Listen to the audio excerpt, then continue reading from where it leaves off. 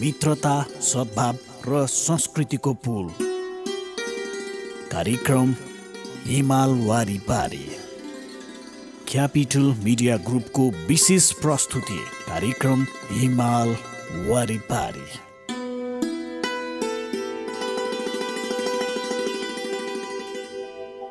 नमस्कार।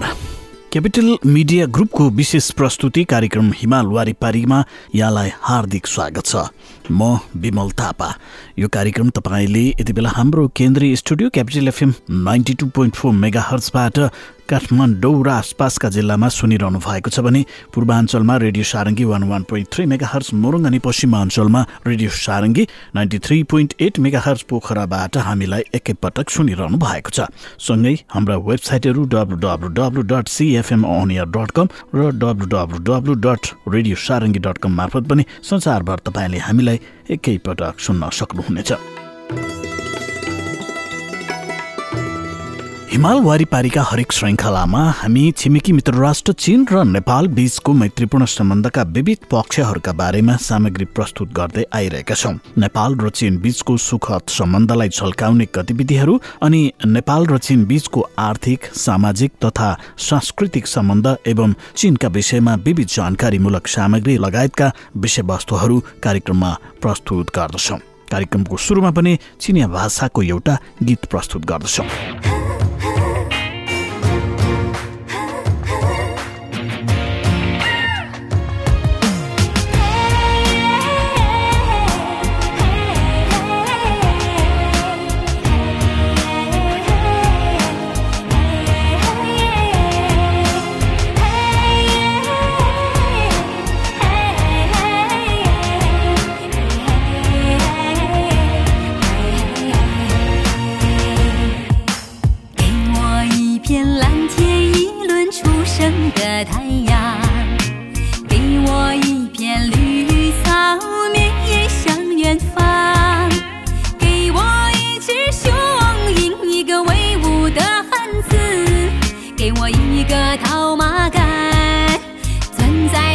手上给我一片白云，一朵洁白的想象，给我一阵清风，吹开百花香，给我一次邂逅在青青的牧场，给我一个眼神，热浪滚烫。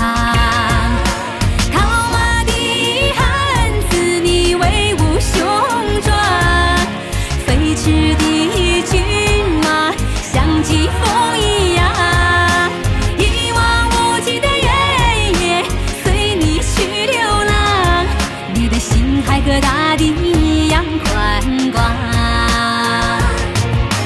套马的汉子，你在我心上，我愿融化在你广阔的胸膛，一望无际的原野，随你去流浪。日子像你一样晴朗。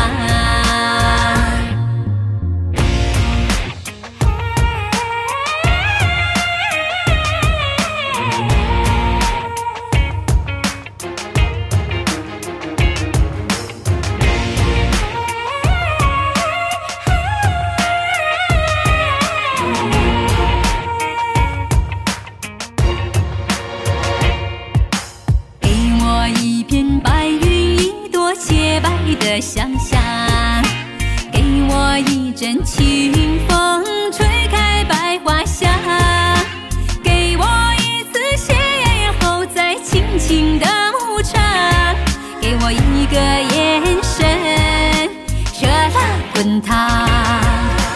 套马的汉子，你威武雄壮，飞驰的骏马像疾风一样，一望无际的原野，随你去流浪，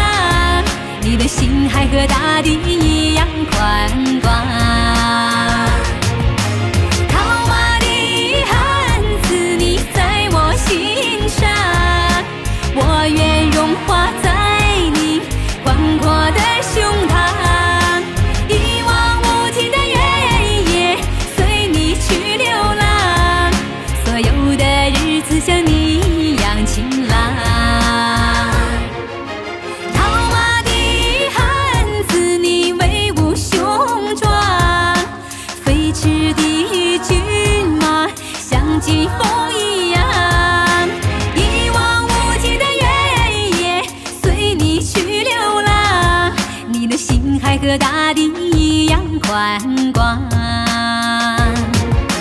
套马的汉子，你在我心上，我愿融化在你宽阔的胸膛，一望无际的原野随你去流浪，所有的日子像你一样晴朗。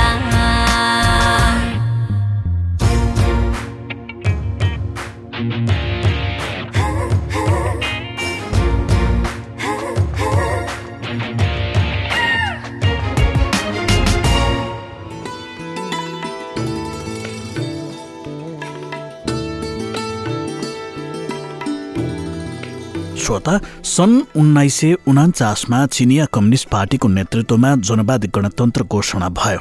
जनवादी गणतन्त्र चीनको पहिलो राष्ट्रपति चिनिया कम्युनिस्ट पार्टीका अध्यक्ष माओ त्से-तुङ र प्रधानमन्त्री चाओ एन-लाई हुनुभएको थियो। उता भारतमा पनि सन् 1947 महात्मा गान्धीको नेतृत्वमा बेलायतको उपनिवेशबाट स्वतन्त्र भएको थियो।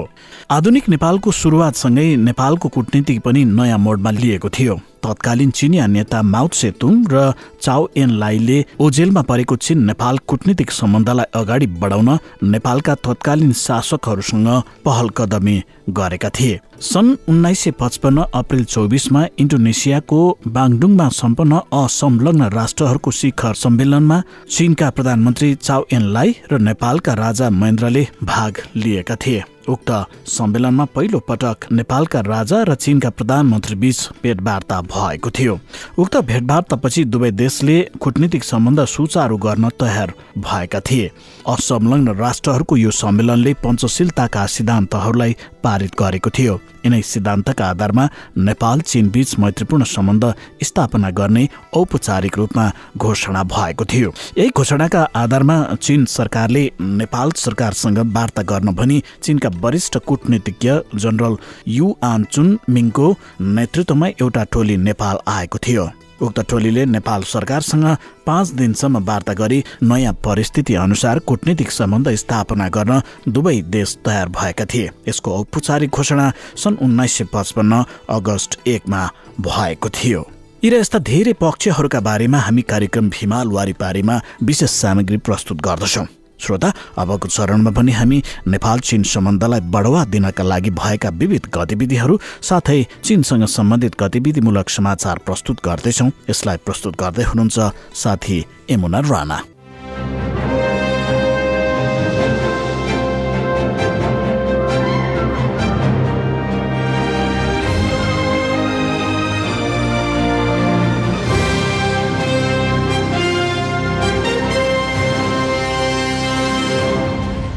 थाहा भए अनुसार केही देशका केही राजनीतिज्ञहरूले हालै औद्योगिक श्रृङ्खलाबाट चीनलाई अलग्याउनु पर्ने धारणा प्रचार गरेका छन् र उनीहरूलाई चीन छोड्नका लागि कम्पनीहरूलाई चल्ती शुल्क दिने दावी गरेका छन्। सोमबार आयोजित पत्रकार सम्मेलनमा चीनका परराष्ट्र मन्त्रालयका प्रवक्ता वाङ वनपिनले नयाँ कोरोना भाइरसपछि चीनले महामारी नियन्त्रण गर्न र काम उत्पादनको पुनः सुरुवातलाई पूर्ण रूपमा बढाउन अग्रसर भइरहेको बताउनुभयो। उहाँले चीनको राष्ट्रिय तथ्याङ्क ब्युरोको सार्वजनिक प्रतिवेदन अनुसार दोस्रो त्रैमासिकमा चीनको अर्थव्यवस्था 3.2% वृद्धि भएको बताउनु भएको छ। उहाँले चीनले ठूलो मात्रामा विदेशी पुँजी फिर्ती र औद्योगिक आपूर्ति श्रृङ्खला स्थानान्तरण नगरेको बताउनु भयो। प्रवक्ता वाङ वनपिनले चीनले निरन्तर खुलापन विस्तार गर्दै जाने बताउनु भएको छ। उहाँले चीनको वैदेशिक सहयोगको ढोका सबै देशहरूका लागि खुला रहने र चीन र अन्य देशहरू बीचको साझा जितयुक्त सहयोगको केक अझै ठूलो हुने बताउनु भएको छ।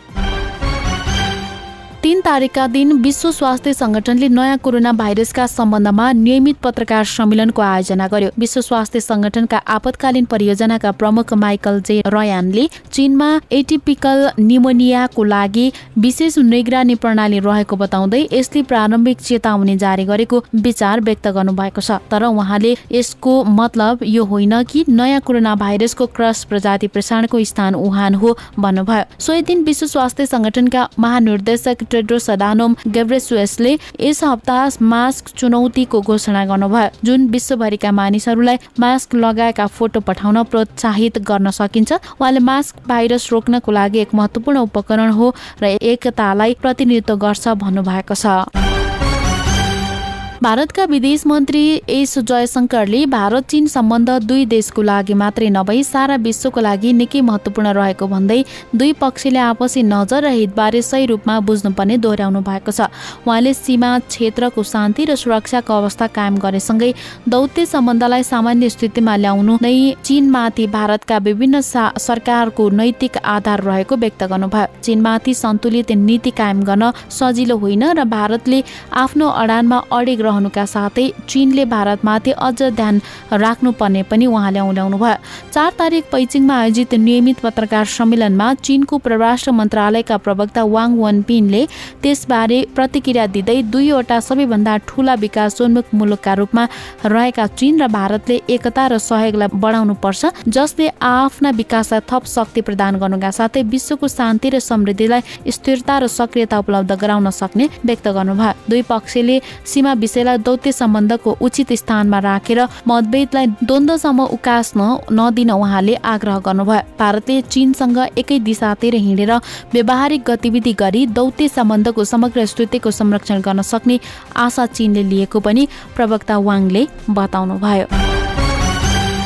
र 30 वर्षभन्दा पहिले तालिसु गाउँमा वार्षिक मासिक आम्दानी 100 युवान भन्दा कम थियो। 30 वर्षभन्दा बढी सङ्घर्षपछि तालिसु गाउँ एक राष्ट्रिय ग्रामीण पर्यटन प्रदर्शनी गाउँ बनेको छ। सन् 2019 मा तालिसु गाउँको उत्पादन कुल रकम 1 अरब 60 करोड युवान थियो। प्रति व्यक्ति वार्षिक आय 22,000 युवान पुगेको छ। विशेष कृषि कोषमा करिब 5 करोड युवान प्रयोग गर्दै सन् 2016 मा तालिसु गाउँको पार्टीको शाखाका सचिव माउ चङ सिनको नेतृत्वमा तालिसु गाउँमा एउटा आधुनिक कृषि प्रदर्शनी हल निर्माण गरिएको छ। सन् 2017 मा तालिसु गाउँ र छिमेकी गाउँले ठूलो परिमाणको ब्लुबेरी वृक्षारोपण गरेको थियो। यो उत्तर पूर्व चीनको सबैभन्दा ठूलो वृक्षारोपणहरू मध्ये एक हो। यस वर्ष तालिसु गाउँमा ब्लुबेरीको बिक्रीबाट प्राप्त आय 1 करोड 50 लाख युवान पुग्नेछ।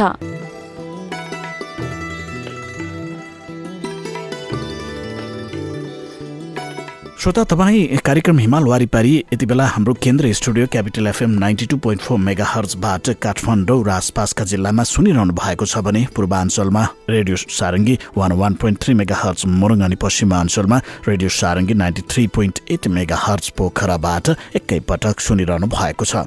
सँगै हाम्रा वेबसाइटहरू www.cfmonier.com र www.radiosarangi.com मार्फत पनि तपाईँले हामीलाई संसारभर एकैपटक सुन्न सक्नुहुनेछ। कार्यक्रममा हामी नेपाल चीन सम्बन्धका विविध आयामहरूका बारेमा चर्चा परिचर्चा गर्दछौँ। कार्यक्रममा पालो भएको छ एउटा छोटो व्यावसायिक विश्रामपछि बाँकी सन्दर्भ लिएर फेरि पनि उपस्थित हुनेछौँ। मित्रता, सद्भाव र संस्कृतिको पुल कार्यक्रम हिमाल वारिपारी क्यापिटल मिडिया ग्रुपको विशेष प्रस्तुति कार्यक्रम हिमाल वारिपारी।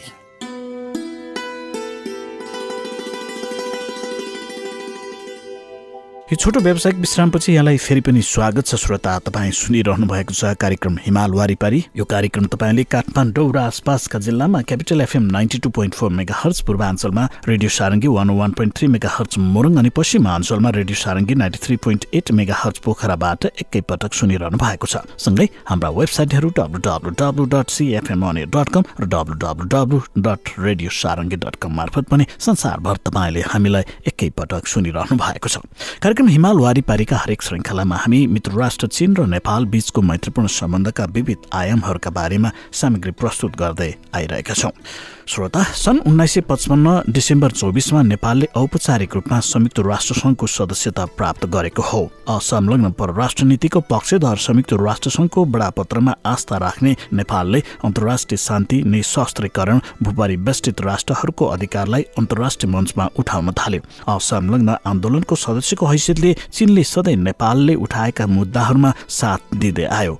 संयुक्त राष्ट्रसङ्घको सदस्यको हैसियतले नेपालले निरन्तर रूपमा चीनलाई संयुक्त राष्ट्रसङ्घको सदस्यताका लागि आवाज उठाइरह्यो। सन् 1972 मा चीन संयुक्त राष्ट्रसङ्घको औपचारिक रूपमा सदस्य बन्यो। नेपाल र चीन दुवै राष्ट्र पञ्चशीलका सिद्धान्तमा आस्था राख्ने भएकाले यी दुई राष्ट्रबीच समान धारणा देखिन्छ।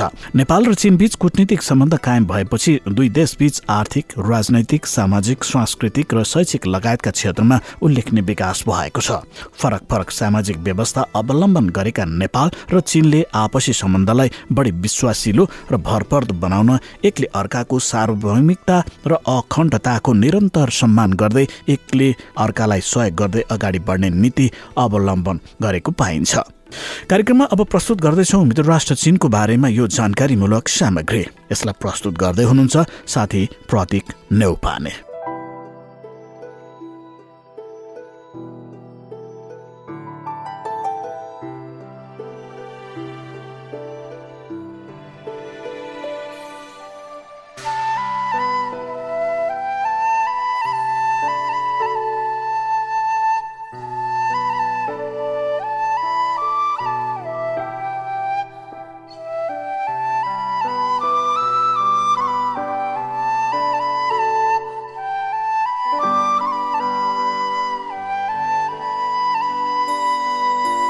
श्रोता, कार्यक्रम हिमाल वारी पारीको आजको अङ्कमा हामी चीनको उत्तरी क्षेत्रका गुफाघर तथा प्राचीन सहरका आवास भवनको बारेमा यहाँलाई जानकारी गराउँदैछौँ।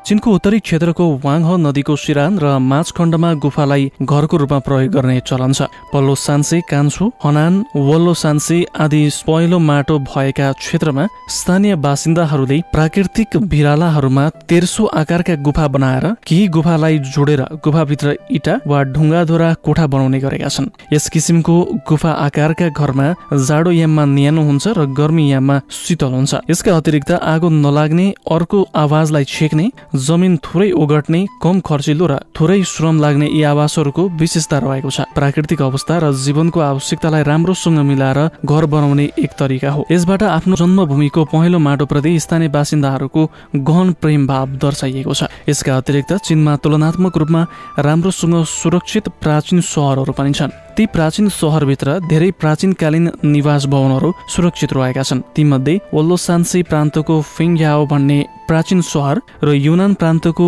लिच्याङ भन्ने प्राचीन सहरलाई सन् 1998 मा विश्व सम्पदा सूचीमा समावेश गरिएको छ। फिङयाओ नामक प्राचीन सहर अहिलेसम्मको सबैभन्दा राम्रोसँग संरक्षित मिङ र छिङ राज्यकाल ताकाको प्राचीन सहर हो। साथै यो चीनको हान जातिको बसोबास रहेको मध्य चीनका प्राचीन सहरहरू मध्येको एक विशिष्ट पनि नमुना हो। यो अहिलेसम्म यो प्राचीन सहरको प्राचीन टोल बाटो, निवास भवन, पसल, मठ विहार आदि संरचनाहरूको संरक्षण मोटामोटी रूपमा भएको छ। साथै त्यसको निर्माण संरचना र ढाँचा आकृतिको विशेषता पनि कायमै रहेको छ। चीनको राजनीति, अर्थतन्त्र, संस्कृति, सैनिक कार्य, निर्माण कला आदि पक्षको ऐतिहासिक विकासको अनुसन्धान गर्नका लागि फिङयाओ एक जीवन्त नमुना हो। चीनको दक्षिण सुङ राज्यकालमा निर्माण हुन थालेको लिल्याङ भन्ने सहर, लिच्याङ भन्ने प्राचीन सहर नासी जातिको परम्परागत निर्माण वस्तुकला तथा बाहिरको निर्माण वस्तुकलालाई राम्रोसँग मिलाइएको एकमात्र सहर हो। लिच्याङ प्राचीन सहरको निर्माणमा मध्य चीनका